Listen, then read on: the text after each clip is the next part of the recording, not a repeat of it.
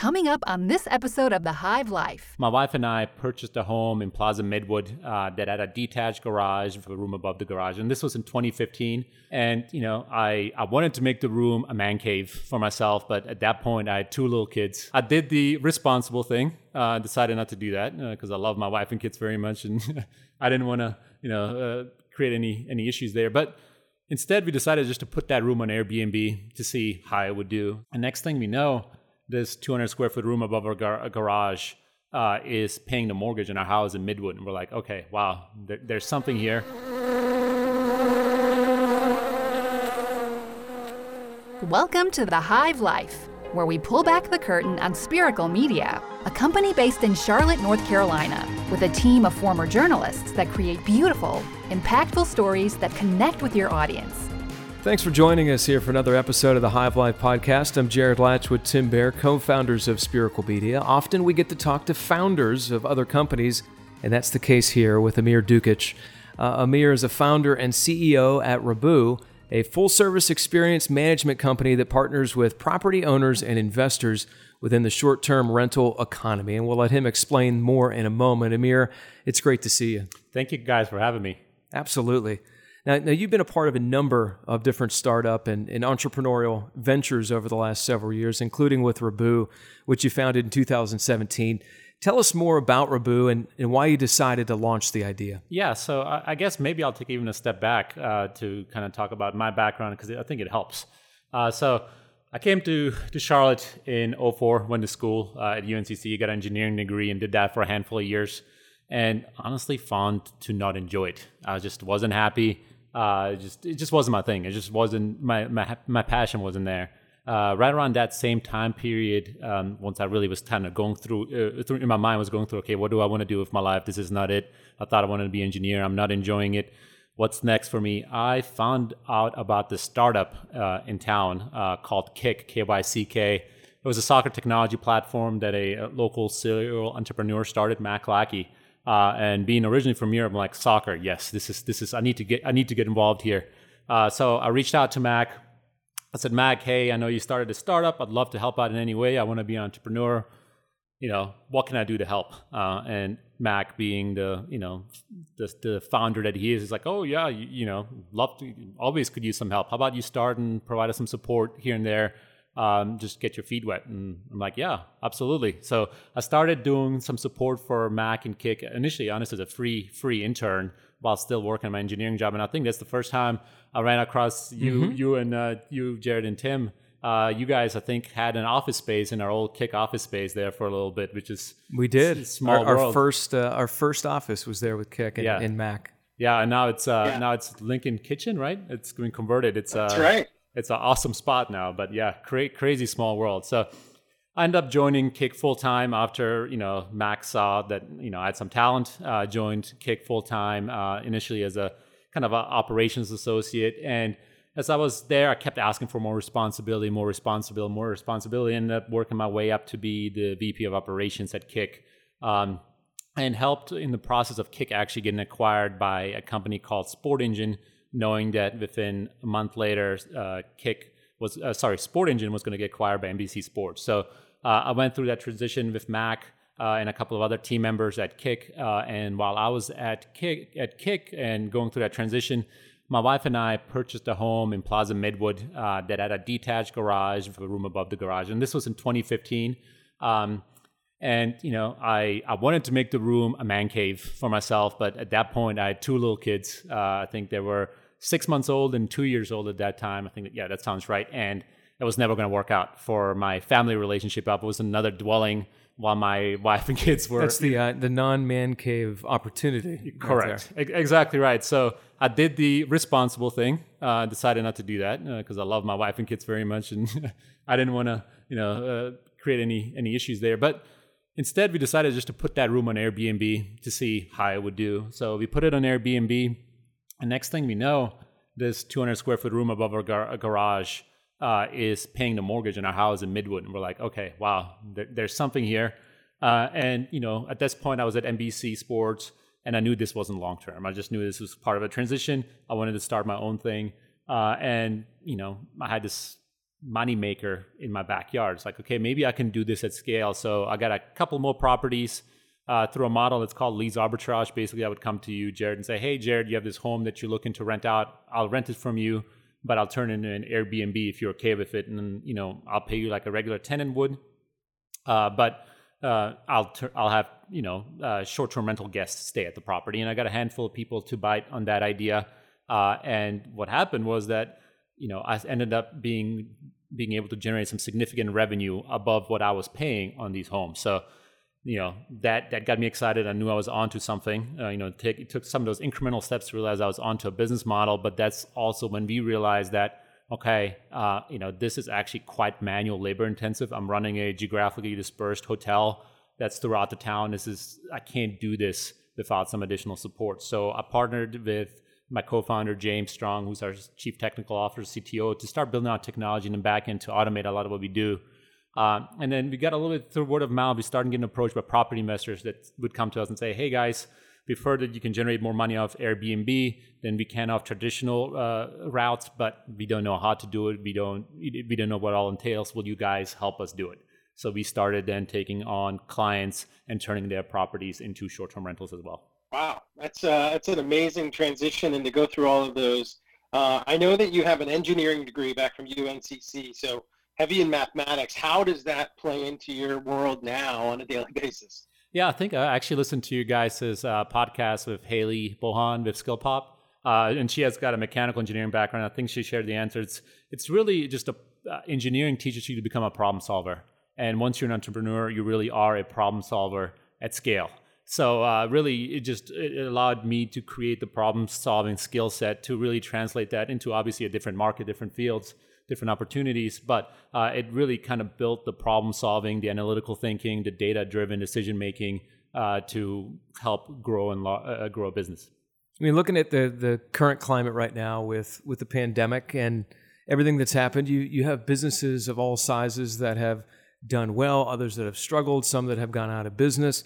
For you, talk about the expansion of services due to what's been happening. Yeah, so everyone knows that travel stopped pretty severely right in the middle of, I think it was over St. Paddy's Day weekend in March. Travel stopped completely, and what happened to us is we have a portfolio of homes at this point. It was about 80 homes that Airbnb, and honestly, rightfully, we agreed with this decision. Basically, told everyone who had a reservation that they would be able to cancel any reservation in the coming few months and get a full refund because they didn't want people to travel. We had stay-at-home orders, and we understood that, and we realized it was a reality. So what we did is we proactively made our calendars wide available and started marketing our homes, not to short-term tenants, but actually to what we call midterm tenants that need a home for 14 days to 6 months. Basically, people that were in different, unique living situations. So whether they're in between homes, that purchased one home, sold another, and they were kind of in between there.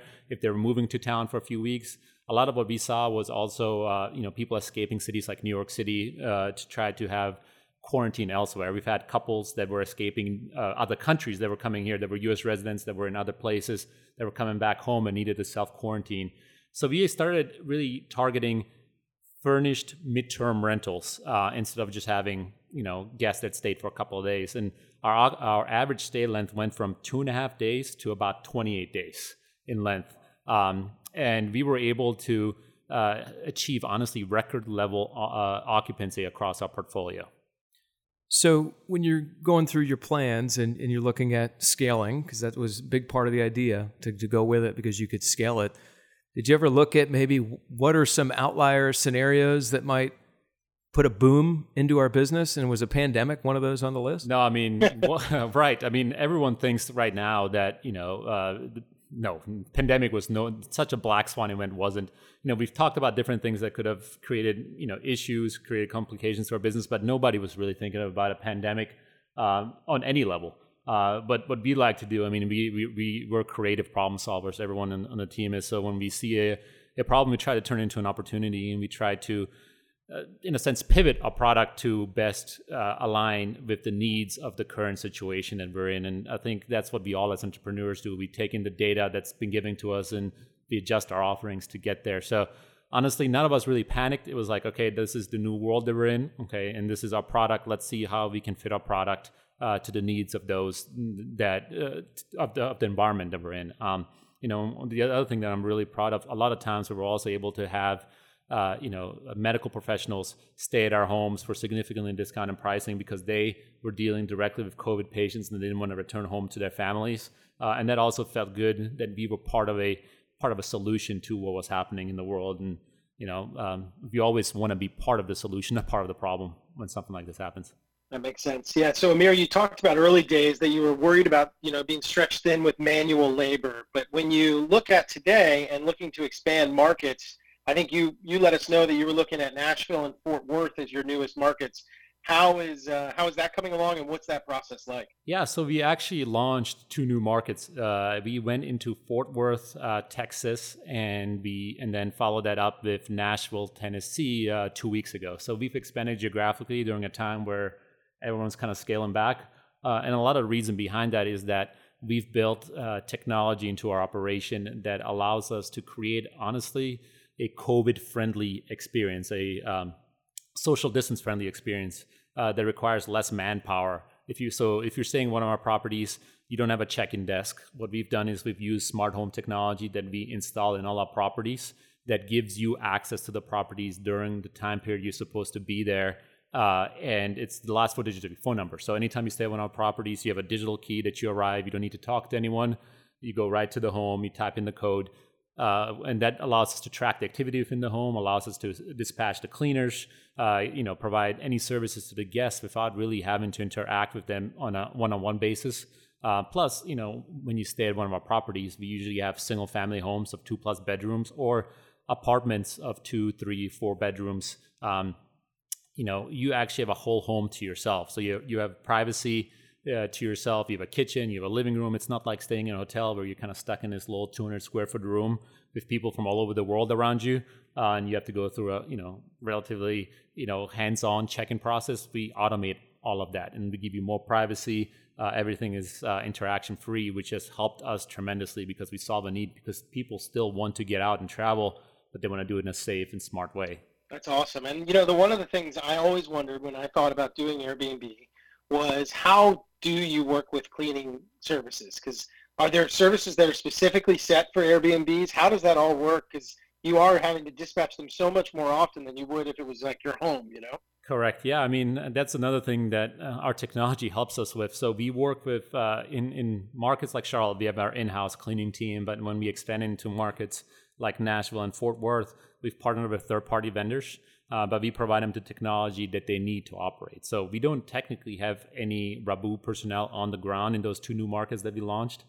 We handle that remotely from our headquarters here in town, but we have a partner with cleaning vendors. So we provide those cleaning vendors with an application where they have to follow to know how to enter a property. They're given access to the property only during a time period that they're supposed to be there to clean the property. We give them instructions on how to sanitize the properties, what to do to get them to a standard that is acceptable per CDC guidelines, and to ensure that it's a safe experience. So it takes a lot of vetting, a lot of training, and a lot of technology to get them to this point. And luckily, James, my co-founder, is a developer, and we have another developer on the team. We've been able to solve that problem through a scalable operation and technology. So always looking to improve it. Finding cleaners is one of the hardest things that we have to do in this business, but I think we're getting there slowly. It's a reality during this time that a lot of businesses won't get through this to the other side, or they'll be completely different. I know in your space, a lot of competitors have gone out of business, and obviously because of a lack of demand, but why else has Rabbu been able to succeed? And you've talked to a lot of those, the value that you have offered compared to those companies that haven't made it. Correct. Yeah, no, that's a great question, Jared. I mentioned early on that when we started the business, what we would do is lease arbitrage units. So we would go to a landlord, we would lease the property from them, we would pay for the furniture to get it set up, and it would take us about 6 to 8 months to recover our investment off the revenue that we're generating, off the profit that we're generating. A lot of the more successful in the sense of capital raised, a lot of companies that have raised a lot of capital in our space, some over $100 and $200 million, have focused solely on that model of hey, we're going to master lease or rent arbitrage 20 to 30 apartments in a new apartment building, furnish those, and then turn those into short-term rentals, hoping that we can generate more revenue than we owe to the apartment community. Well, those companies, most of those companies have gone out of business now because their business model wasn't scalable. It was very cash efficient. You really had no assets in your possession. Your biggest assets were furniture and leases, and that's not a true asset that holds long-term value. So the debt vehicles for these companies dried up overnight with COVID. And we then were able to come in with our value add model where we would go to their prior customers and say, we know you worked with these guys and they gave you a flat monthly fee for these properties. It's not what we do. We give you we do a revenue share with you. So we will manage this. We will do everything that these previous companies did, but we will, we will take a share of the revenue, but you will get over 80% of the revenue to you. So it's still a value add. We still generate them more money they would have received off long-term tenants. But for us, there's just less risk involved because we don't hold leases liabilities through those. So all the quarantine, yeah, fantastic. We look at the quarantine, and we had to stay at home for a while. All of us have kids on this podcast, and remote learning has just begun. Speak to that balancing act for you and what that's like. Yeah, so I've 3 kids. I have a 8-year-old, a 6-year-old, and a 2-year-old. And my 8-year-old and 6-year-old just went to school this week. You have it pretty much covered there. Yeah, those ages. I mean, yeah. So it's been quite unique. Honestly, I feel for the teachers. I feel for the schools. Nobody really knows yet what virtual schooling is going to look like for the next few months. It's been a learning experience for all of us. My wife is a nurse, and I consider ourselves fortunate that my wife has a flexible schedule as a nurse. She's able to go into the office every other day or go into the hospital every other day. She's not dealing with COVID patients. She's in a separate cardiac clinic.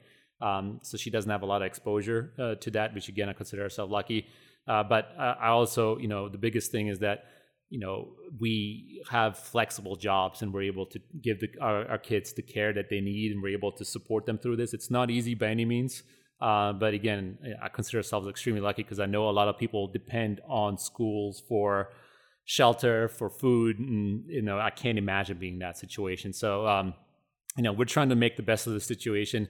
One of the things that we're looking at right now as a family is, part of the reason of starting Rabbu was to eventually create enough freedom for ourselves to go travel the world as a family and just go see, go take a year off, go spend a couple months in Europe, a couple months in Asia, Africa, wherever the case may be. And, the limitations were, financial. There are always financial limitations, but, school and kids, and then, my wife's job. Well, now we're in a unique situation where our kids are doing virtual schooling. My job is flexible because remote work is very much normalized now.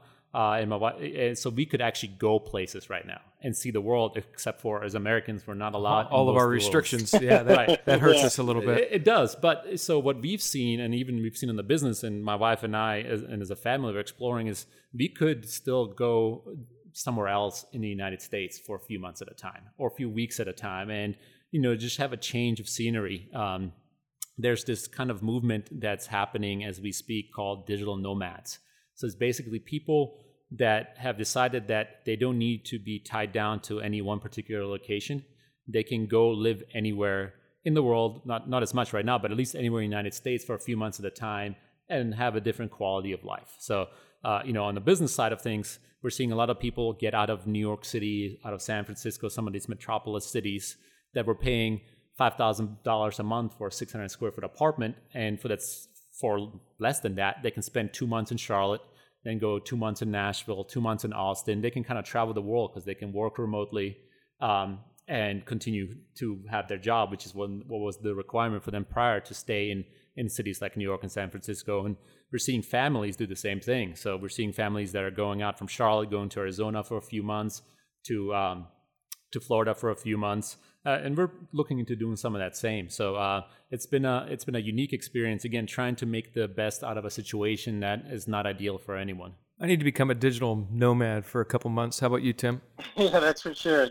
What's cool about what you're saying is I always think about, traveling the world, just like you said, but But the idea that there are so many cool places to see in the U.S. that, your kids would love, I mean, that's always pretty awesome too. Yeah, I mean, for sure. One of the places we're looking at right now is Arizona, right? Just the topography difference between here and there would just be amazing. We have never been to Arizona. We've heard great things. So we're exploring Arizona. We're exploring Austin, maybe even, Tampa, Florida, just to have a little bit of a change in lifestyle, because we can still hit those demands that we have from school and from work, and really be anywhere in the world. So, it's something that our business allows for, because we can provide people shelter, and it's something that we are personally as a family looking at, which, I think we're going to see a lot more of that going forward. In my mind, in the mind of our team, is that COVID is really just, it's a terrible thing, don't get me wrong, but it's accelerating a lot of trends that were already happening, and it's just forcing those trends to happen faster than we anticipated.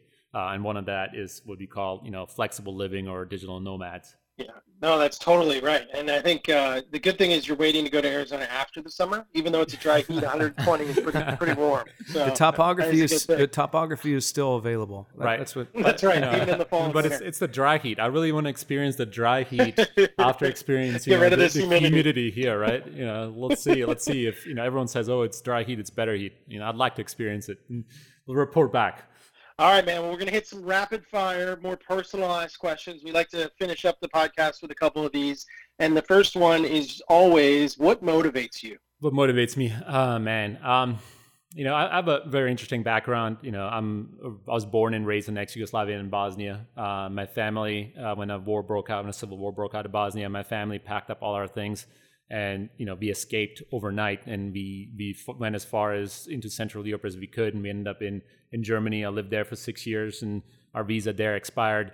And my parents were able to figure out how to get us here legally and get us to the States. So my parents sacrificed a lot. I know that things can change in a dime, in a second. So, knowing how crazy the world can be, I want to make the best out of every situation that we're in. That's really what motivates me, is that knowing that things can change in an instant. So might as well live life to the fullest while you can. Amen to that. A hobby or fun fact that others wouldn't know about you? Fun fact. Oh, man. It's not as much right now, but I'm a big airline deal finder geek. So there's some websites I follow online, and again, flexibility allows this, but a lot of times I'll find deals to go to Europe for $200 round trip, or to Hawaii for $300, or I'm on that. I used to be, not as much right now, again, because we can't travel, but I used to go to these websites that I follow at least once a day to see what kind of steals on flights there are out there, just because, who doesn't love to travel? So, and like, being an entrepreneur, I want to be smart about it. So try to be economical, find great deals. All right. And then always a fun one. What music is on your playlist right now? Oh, man. So growing up, I was a lot of 90s and 2000s hip hop.